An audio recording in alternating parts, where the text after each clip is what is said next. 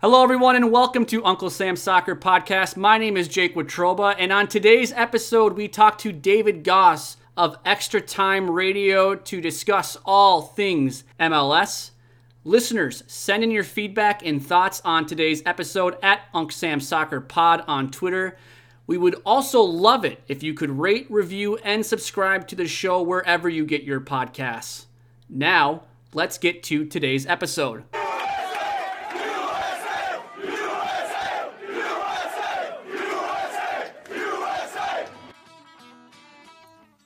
Thanks for listening to Uncle Sam's Soccer Podcast, keeping you up to date with the latest in American soccer. And don't forget to subscribe.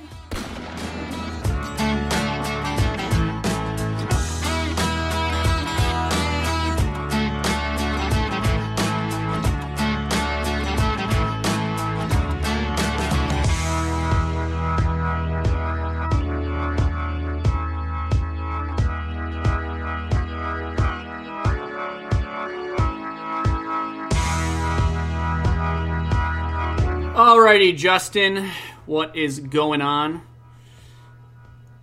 Just getting by like always. Doing online classes.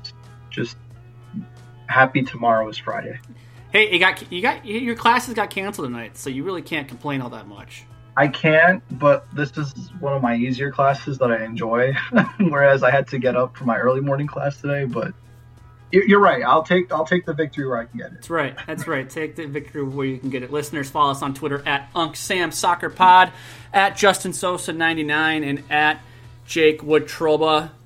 If you haven't heard, breaking news, as of earlier this afternoon, we are recording this Thursday night. The LA Galaxy have fired manager Guillermo Barros Schelotto after they fall to the Portland Timbers 5-2. Justin, quickly here. We're going to get to this in a little bit here. We got David Goss around the corner here. You will hear more about the GBS firing. What were your overall thoughts on Galaxy opting to, kind of go in a different direction with 3 games left in the season?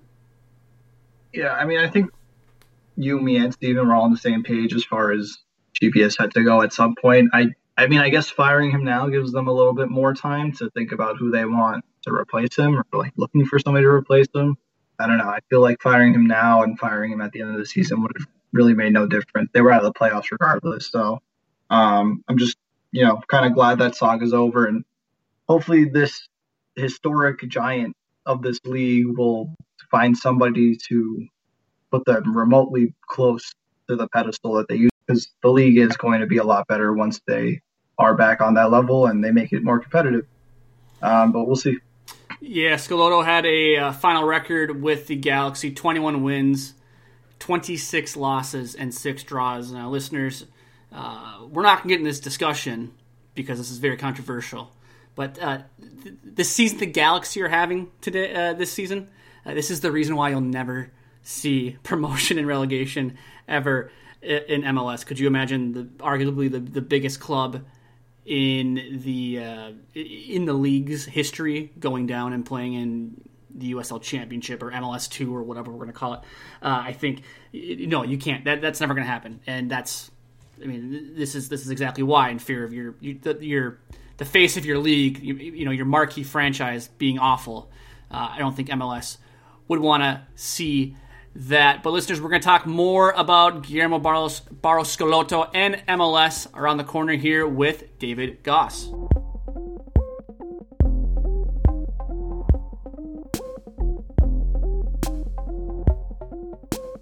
Joining us now, you've probably heard his voice in Extra Time Radio, on a few New York Red Bulls 2 broadcasts, maybe a Seton Hall soccer game broadcast here and there. David Goss. Goss, how you doing, bud? I very rarely get the Seton Hall thing in, so that was very exciting for me to you just put that in my intro. So now I'm pumped up. Now I'm ready to go. Well, yeah, I mean, like I go there, so I have to, any type of ties to it, it's got to be thrown in. Yeah. Big East soccer is good soccer. It didn't happen this year. It's sad, but like every time I've done Seton Hall games, I get to Super Draft. I'm like, that guy is good. I know that guy is good, and that's because Big East soccer is quality soccer. Yeah, the Nealis brothers from Georgetown, one at Red Bulls, one at Miami. Good conference to look out for in college. Underrated conference, in my opinion, too. 100%. But now UConn's back in, so it'll be rated again. Yeah, by Matt Doyle especially. So okay, I have to ask a question that's completely off script now, David, because you mentioned the super draft, and I know it's not even draft time, but we've had like this argument many times. Me and Justin are actually proponents of the draft. We've had a former co-host who said he was totally against it. What are your takes on it? Are you a big draft guy? You think it should go away? Like what are your feelings on it? So I think college soccer still has a place in the U.S. soccer circle. So the players coming through it cannot be ignored. But I do see, being someone who covers Red Bulls 2 so closely and is now even friendly with players who came out of college, went to Red Bulls 2, and came up, I see the value in a player and a team being the right fit. And the problem with the draft is, okay, someone randomly at the 17th pick doesn't know who they want, and they just take someone. Let's call him Richie Larea. He's in the wrong place, and then it takes him 3 years to find his career. That's unfortunate. And so I think college soccer still has value, but maybe the way the draft is done is incorrect in that you should really bring guys in for trial and have the opportunity to sign them, because everyone's going to USL at this point anyway. So I don't mind the event. I don't mind the fanfare. I don't mind supporting college soccer and young players in that way. But I do think there's flaws in that it's not like the NBA where everyone's going to be a starter the next year. So why not give guys a better opportunity to find the right fit for them and go to a place that really values them?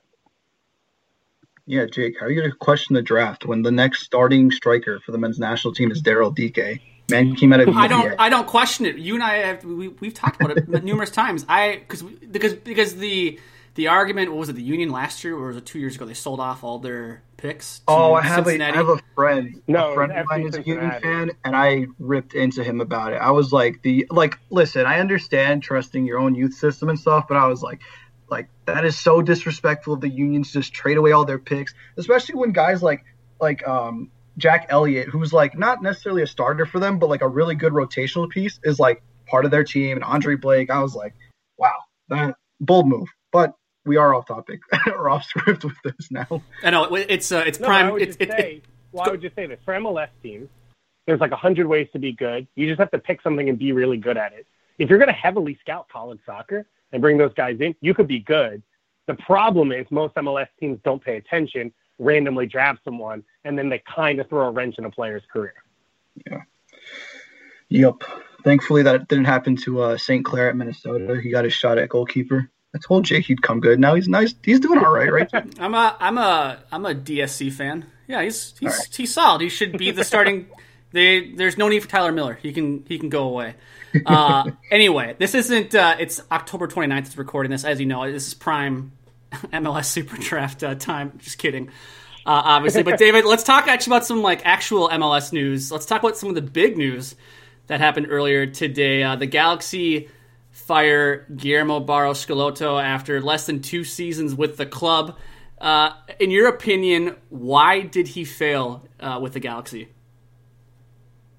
It seemed like his best attributes are mainly man management, keeping pressure off a group, things like that. But when it came to soccer, he didn't give any ideas to the team that he coached. And if you talk to people from Argentina, the job at Boca is so difficult. It's kind of hard to tell what he was and wasn't good at, because the talent is there and the pressure is immense. Turned out what he was good at was keeping the pressure off the players and keeping them focused and comfortable. He didn't really put them into positions to win. The talent was just so good that they were able to win and go to Copa Libertadores final, and they won 2 regular season titles. But there was question marks around his tactics there. He comes to MLS, and you think, okay, the Galaxy have enough talent to kind of fit that, and that just wasn't the case. The roster didn't make sense, and I've been saying all year, and I think it's hard to look away now over the last 2 years from what we've seen. When you look at what Anthony Hudson said in the media last year, and then the way his team performed after he left, and what Oscar Pereira has done in Orlando, and then there's a bunch of other examples. Coaches in MLS, there's no such thing as your roster not being good enough to compete. You may not be able to win MLS Cup, but you should always compete. And the Galaxy have not done that, and that falls to GBS. Now, I know people in the Galaxy system, in the Galaxy front office, who said to me when Zlatan was there, well, he can't play the soccer he wants to because Zlatan won't press and he won't initiate the press. And so he can't press at all. So he's playing off and playing to Zlatan's skills. And when he leaves, we'll see the team that GBS wants them to be. I don't know if 2020 threw a huge wrench in that, and he just was never able to get them on the right page. But we never saw that this year. We never saw an idea of how he wanted to win games. It fell completely to the talent, mainly Christian Pavone, to figure it out themselves. And when the talent wasn't good enough by itself, he had nothing to fall back on. And at this point, it seems like the team's given up on him. Yeah, I feel like you'd at least see some skeleton or shadow of like that system that he'd try to implement, and it just wasn't there for the Galaxy. And as far as like what you said about him being more of a guy to take the pressure off his players, I would say he did that at LA, but it felt like it backfired almost, because if you watch certain games where they get blown out by like Portland twice in a matter of a month or 3 weeks, you can just see in like the players' faces and their body language, like, all right, like it's happening again kind of thing. And like they have a little bite here and there at like the beginning of a comeback maybe, but it always inevitably seems like they're just kind of settling that they've lost this game and that it's kind of just time to keep it pushing. As a team, yeah, they've given up, which is unacceptable. It's unacceptable for the Galaxy. It's unacceptable for any professional sports team, quite honestly. Right. And I think that's what happened now, because they're out of the playoffs, right? Nothing's going to happen in the next 3 or 4 games that's going to change having him let go. But I just think yesterday or 2 nights ago, whatever it was, that performance was so unacceptable for the Galaxy that they just had to make the move now. Yeah. And as far as other breaking news goes within the league, we found out earlier today or tonight that the league is kind of switching to a points per game method in terms of figuring out who fits into playoffs positions. As it stands right now, what I remember looking at, the Rapids kind of jumped Vancouver and the Fire jumped Miami for playoff spots in the West and East respectively. Do you think that was the right decision? Or do you feel like the Rapids maybe should have just been disqualified from MLS Cup in the same way that like Nashville and Dallas were for MLS's back? It's tough to say.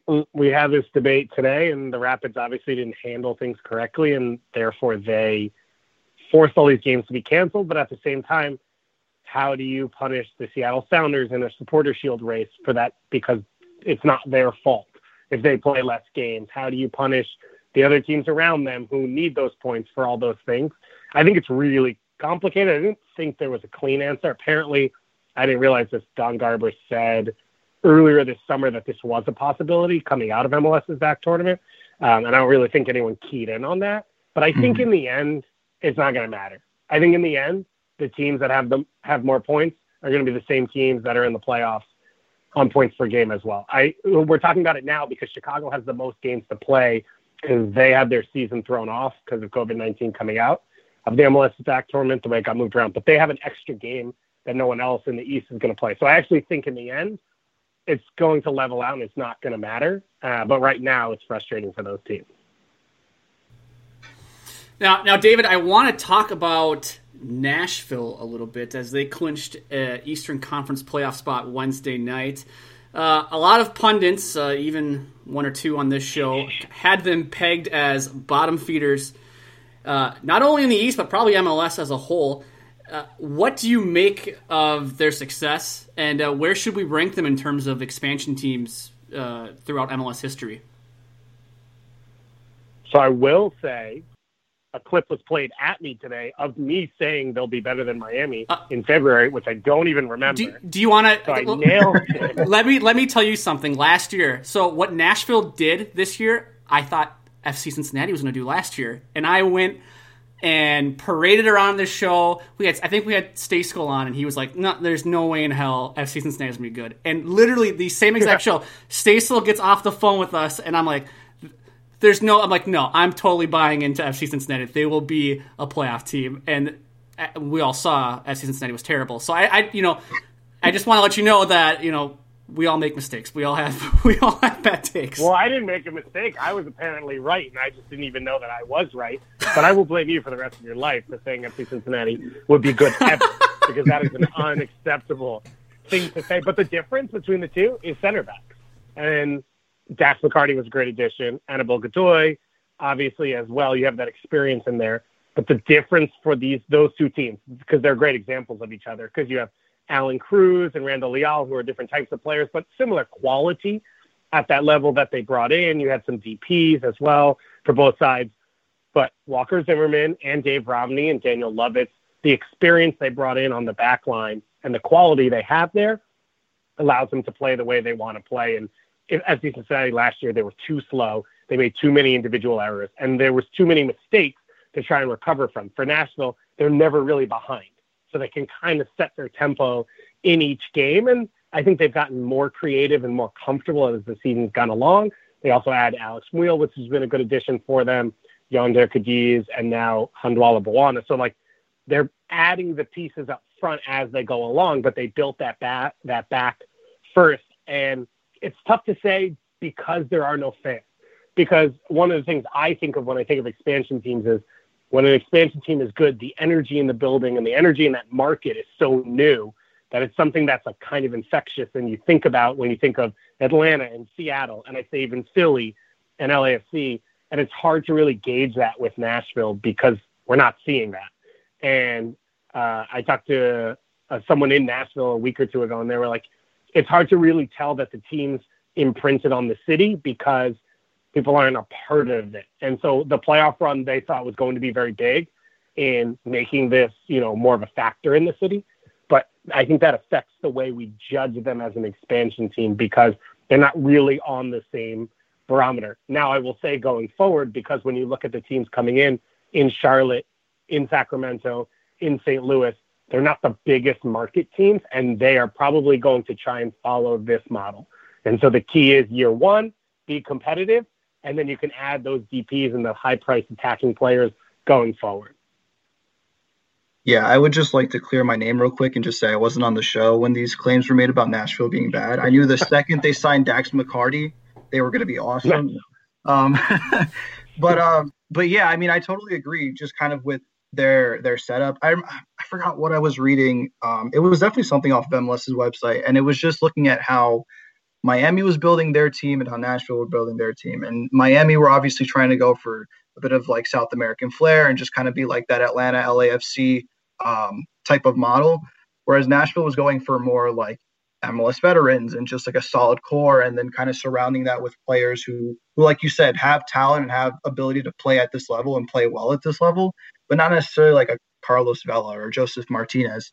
And then like when you watch Nashville, even against FC Dallas, just like in those first three games, kind of when the season restarted, like what stood out to me was just how energized and how well Dax McCarty and Anibal Godoy played together at the base of that midfield. It just seemed like having the two of them there gave everybody else so much more confidence and reassurance going forward that it was just like, and then having Walker Zimmerman and David Romney right behind them. It's like, it's just a solid core to kind of just be able to rely on defensively and know that if we sit in the shape and wait a little bit, we can just hit on the counter, or, we can hold the ball a little bit and maybe try and find one of those gaps. So I've been really impressed with Nashville too. It's been a solid season for them. So, but one of the things I would say is, could they do that with fans in the stadium? Like, would people get frustrated if they weren't playing more attacking offensively, and would they lose that shape? Because Gary Smith said to us last year, no, I'm going to play aggressive soccer, and it's not how he's ever played. It's not how he played in USL.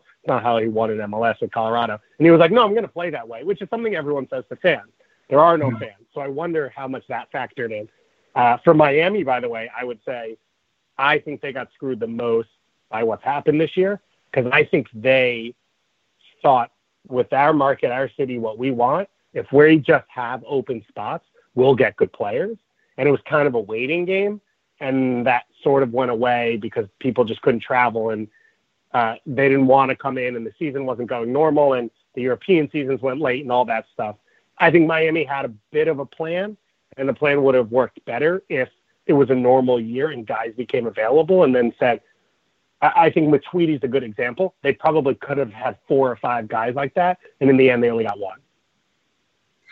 Yeah, I think this year kind of helps Nashville with like that identity that you were kind of talking about in terms of, Gary Smith wanted to quote unquote play aggressive soccer, but then we played more conservative soccer, and now that's kind of who they are. So next year when fans come into the stadium, they're not expecting aggressive soccer. They know what they're getting in terms of a Gary Smith team.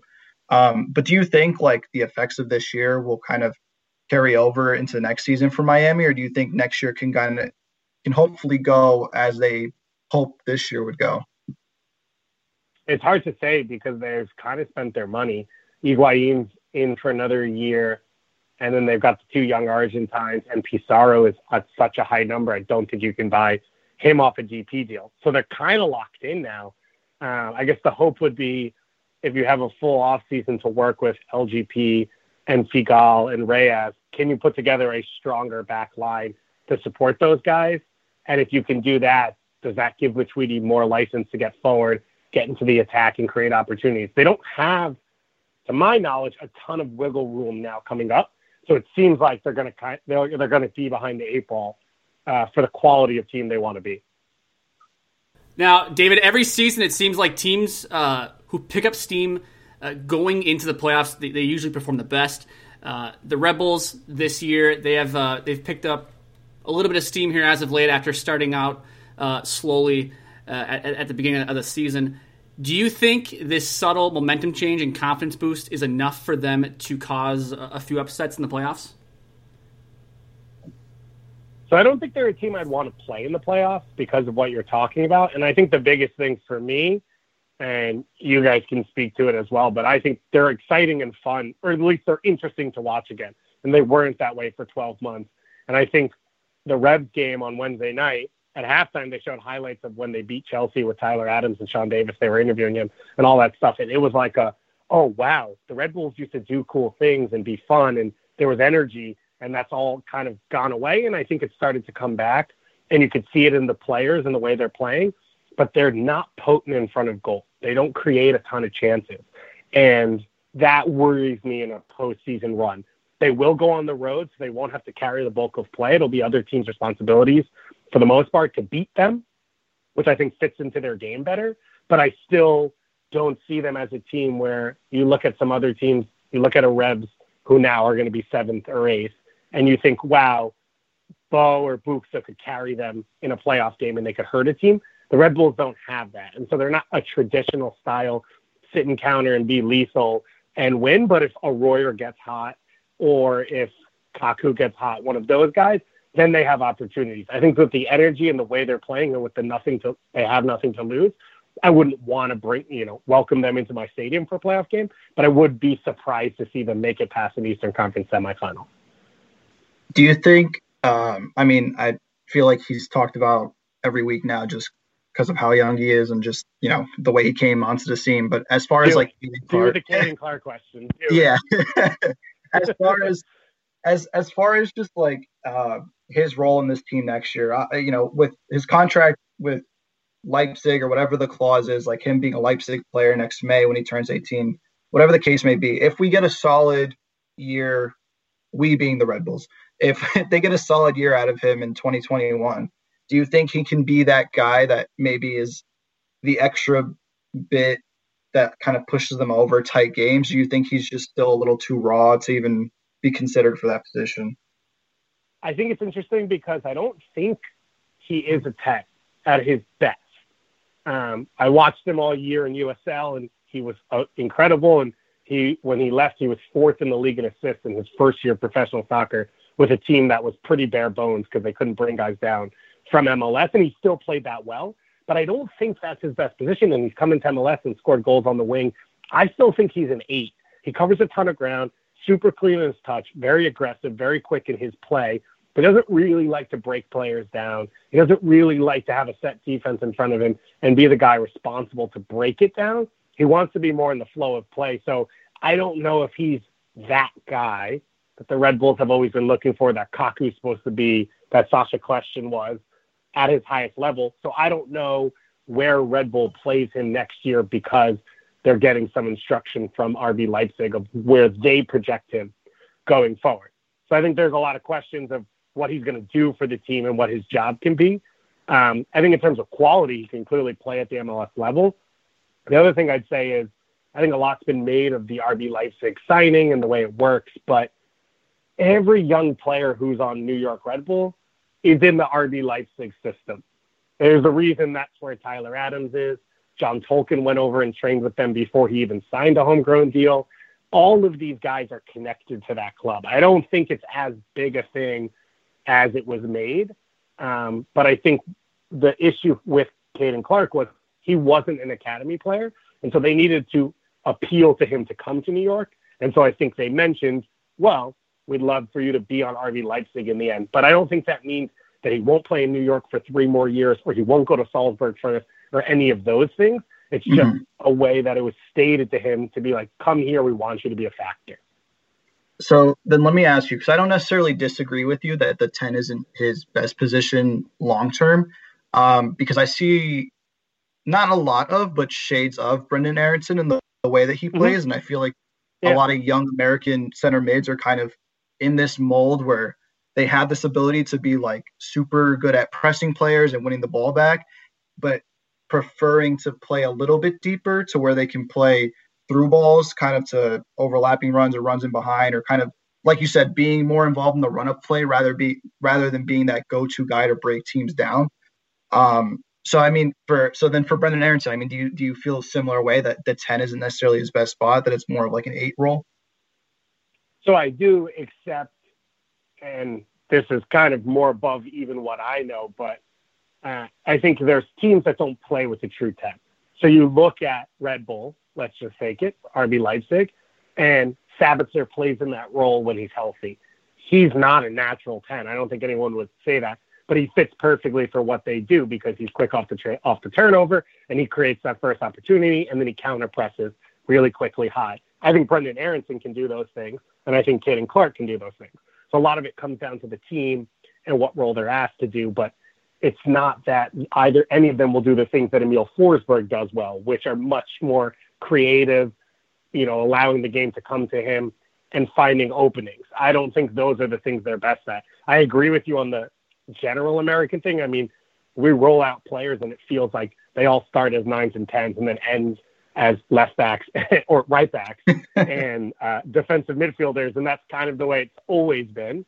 But I agree in that I don't know that Brendan Aronson's going to be playing the way Kai Havertz plays in the future. But I don't know that the game is really trending that way. So in general, I don't know that most teams are even looking for that anymore. Yeah, I think Liverpool is the greatest example of that. You see that they don't play with a traditional 10. It's more of like a false 9 with Firmino, and then they have 3 workhorses in midfield. For teams. Go ahead.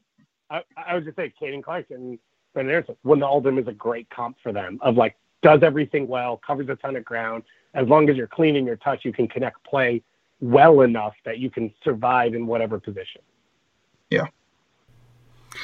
David, 2 more here before we let you go. I want to shift gears into the national team as we're going to have a November camp coming up here in a few days. Amazing.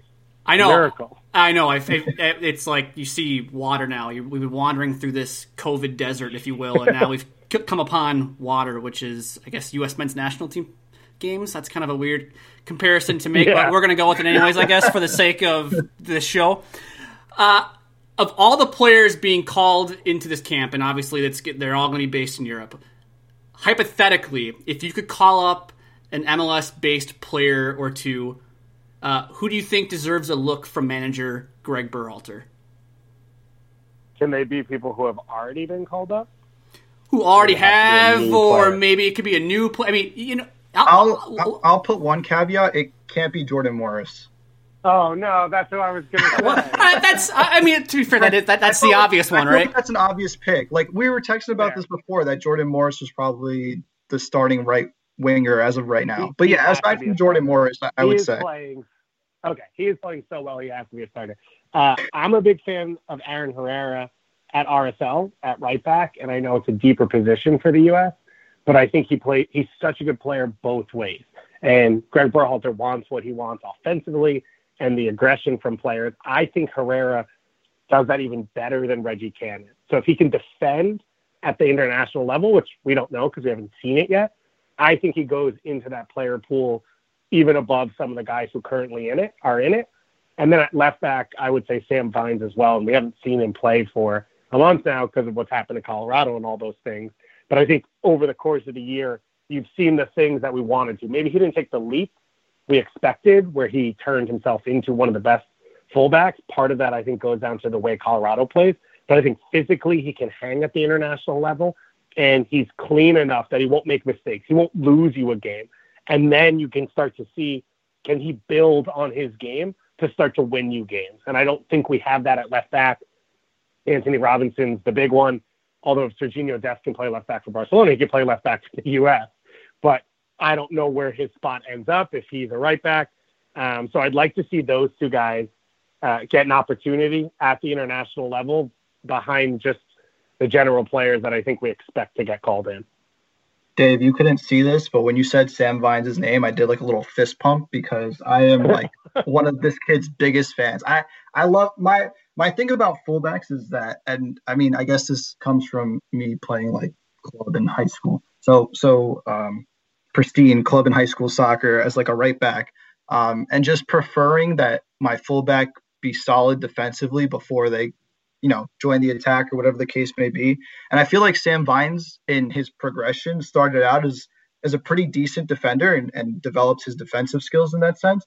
And then this season, I would say, I mean, from what I've seen from the Rapids, I obviously haven't watched every single game, but from the games I have watched, he's seemed like he's taken a step or two up in his offensive production and just like his confidence and the way he goes about taking the ball forward and getting down the line. I forget which game I was watching, but at one point he did like a Ronaldo chop when he was running with the opposite fullback or the opposite winger. And I was like, whoa, like where did this come from? But I mean, I think he deserves a look for sure. I would say the biggest comp for him is Justin Morrow, and it's a shame that Justin Morrow didn't get more call-ups, and it was like a weird, dark time in the national team, but guys like Sam Vines will always be top-level starters at a minimum in MLS, and those players should always get a look in the national team in positions that are holes. So, like, at the 10, no, right? Gio Reyna and Pulisic, whoever else is going to play in there, like, no one's coming out of MLS to play at those spots. But at holes, at weakness spots, that's where you can get opportunities for these guys. And I agree with you. Sam Vines, he's not going to lose you that game. He's clearly learning, and he's still young, and so he should get that look. Hey, David, last question here before we let you go. We're going to go out with like a kind of a bang, I guess, if you will. A friend of the podcast, Joseph Lowry, he had a Twitter thread about 2 weeks ago essentially stating that Josh Sargent was the forgotten man in Europe. Do you have any concerns about him as it relates to the national team, given the lack of talent at the center forward position? I don't. It's frustrating because his team barely plays soccer, and they don't play any way like we want to see a team play. And so it's frustrating because I think he's learning a ton of good lessons of how to compete at that level, how valuable mistakes are, and how big the opportunities you get are because that team creates so few chances. But one of the things I love about Sargent that I saw the moment I saw him as a U17 guy and then with the U20s that same year is his willingness to open up outside of the center forward position and to beat guys outside or to drop in deep and play as a 10. I think he has the versatility that fits perfectly with what the U.S. will have because Pulisic likes to come inside and be goal dangerous. Jordan Morris is a forward. And then it depends who you play outside of that, if it's Reyna or Leggett or whoever else as the 10, whatever it is. I think you have a bunch of guys where they can all swap positions and move. And I still see that with Josh Sargent because he's not playing center forward right now. So he's showing his ability to play out wide and still be dangerous and to track back and to help. And he's showing his ability to play underneath another forward because that's what Bremen's asking him to do a lot of times. And so I actually think it's showing his skill set to an extent, and struggling at the Bundesliga level at his age is something we would have killed to have a forward doing 10 years ago. So we can't get ourselves too spoiled with the fact that now Americans play for every best team in the world and you can't have a super club unless there's an American on it all of a sudden. But I'm not too worried about that. I'd also say, and this is to the original point, right, about Super Draft, which I know is out of the blue, but we will always have Grant Zusis and Jeff Camerons. We will always have players that we don't see coming because our scouting network isn't perfect. So I think you're always going to have guys either get hot or come through at the center forward position. You need to have your mainstay like a Josie Altidore who can be that consistent guy when that player is not there. And then you'll have a Herc Gomez pop up and Edson Buzzle have a few good years and become a part of the national team. A Charlie Davies come out of nowhere. I know those are all 10 years ago because it's been a tough run, but I still think those things will happen. So I still see from Josh Sargent a player who's good enough to start at the national team level already and is still getting better. And then I still think the position has players who will come out of nowhere. I love Ricardo Pepi at Dallas. I think he's legitimate. And I still think you've got guys coming through who can be difference makers at that spot. Yeah, as far as like guys coming out of nowhere, I mean, the Scuff podcast put out a tweet today, like just talking about all of the kind of forwards we have just scattered around Europe. Nico Giacchini in Ligue 1 was mentioned, Sebastian Soto, obviously. And then just like guys that we know of but are starting to do well now, like Haji Wright, Novakovic, Johansson. And so the thing there's a guy on Reading, Augustus McGriff, who came out of NYCFC Academy, who's doing better things than Novakovic did at a younger age at Reading. But because of where we're at now, where everyone plays at the first team, we're not even talking about them anymore. But I still think those guys could break through. Sorry, continue. Yeah, no problem. It was just funny because like I think a lot of people were kind of down on the fact that like a player from the second division in the Netherlands or the second division in France would like be considered above players like Johansson or a player like Sargent. But like it felt as though a month or two ago when Werder Bremen were playing in that relegation playoff, we were all okay with saying, yeah, like Sargent doing really, really well in 2 Bundesliga is still fine. Like I would still take a starting striker there. And I'm like, so why is there like, where's this double standard coming from for like the second division in France? Like given the jump in quality in comparison to the first and second division in Germany is about the same in France. You know, like that team, those teams that come up from the second division into the first division aren't necessarily like at a place where they can compete to stay up. Like they're constantly struggling to stay up.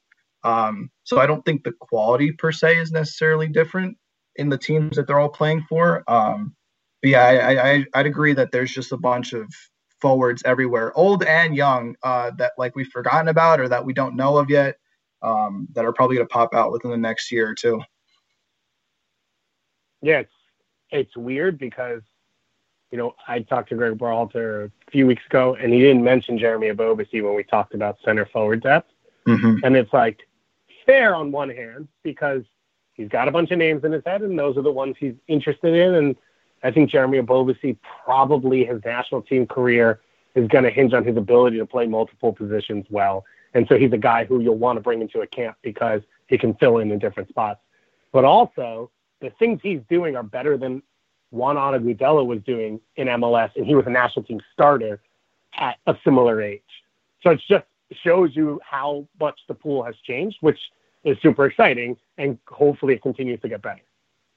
Yeah, and I mean, off your point about Sargent too, playing in these different positions, you know, whether it be a coaching decision or whatever, like Ebobisse's played off of the wings before too. Like he's played left wing, right wing, or top as a striker. So I definitely think Ebobisse has that potential to kind of be that guy who can drift wide or drop deep. Maybe not to the level that Sargent might potentially be at someday, but he's definitely got the qualities to be a backup or to be a starter if Sargent's ever hurt. I'm a big fan of Ebobisse. I'm kind of hoping he pulls through. I like left-footed strikers. I don't know what it is about them, but like their technique always just seems better than like most right-footed strikers. Like they just always know how to hit the ball cleanly. I know there's like screenshots and videos of the way Van Persie used to hit a ball, and it was just like it's exactly how you would explain it to a kid when they're like first learning how to play soccer. Like you would kick the ball like this, but it's just at a professional level. So yeah, I kind of hope he pulls through at the national team level. All right. Well, David, my friend, thank you so much for your time, your insight, and your thoughts tonight.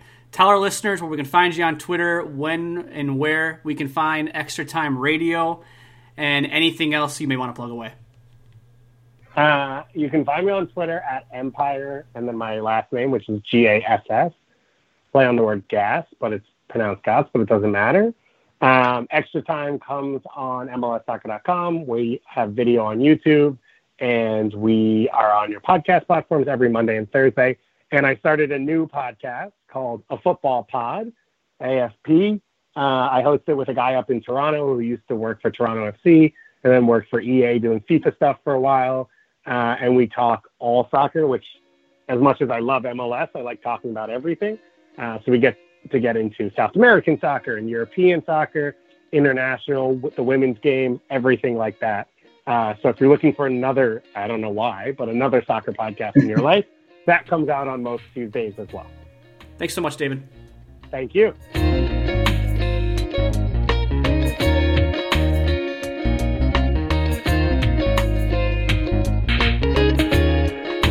Alrighty, well, we thank David Goss for his time. You can follow him on Twitter at Empire Goss.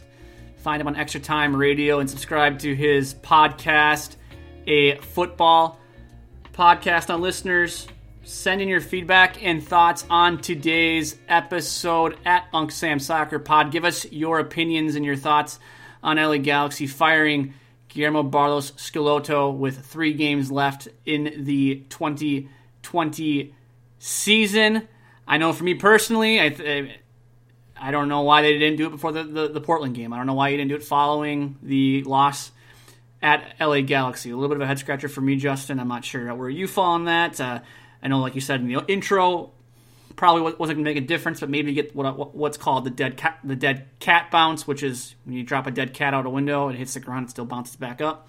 So for me personally, I would have fired him before the disaster in Portland. But listeners, that is it for today's show. You can follow the show on Twitter at UncSamSoccerPod. Follow my co-host Justin at JustinSosa99. You can follow myself at Jake Watroba.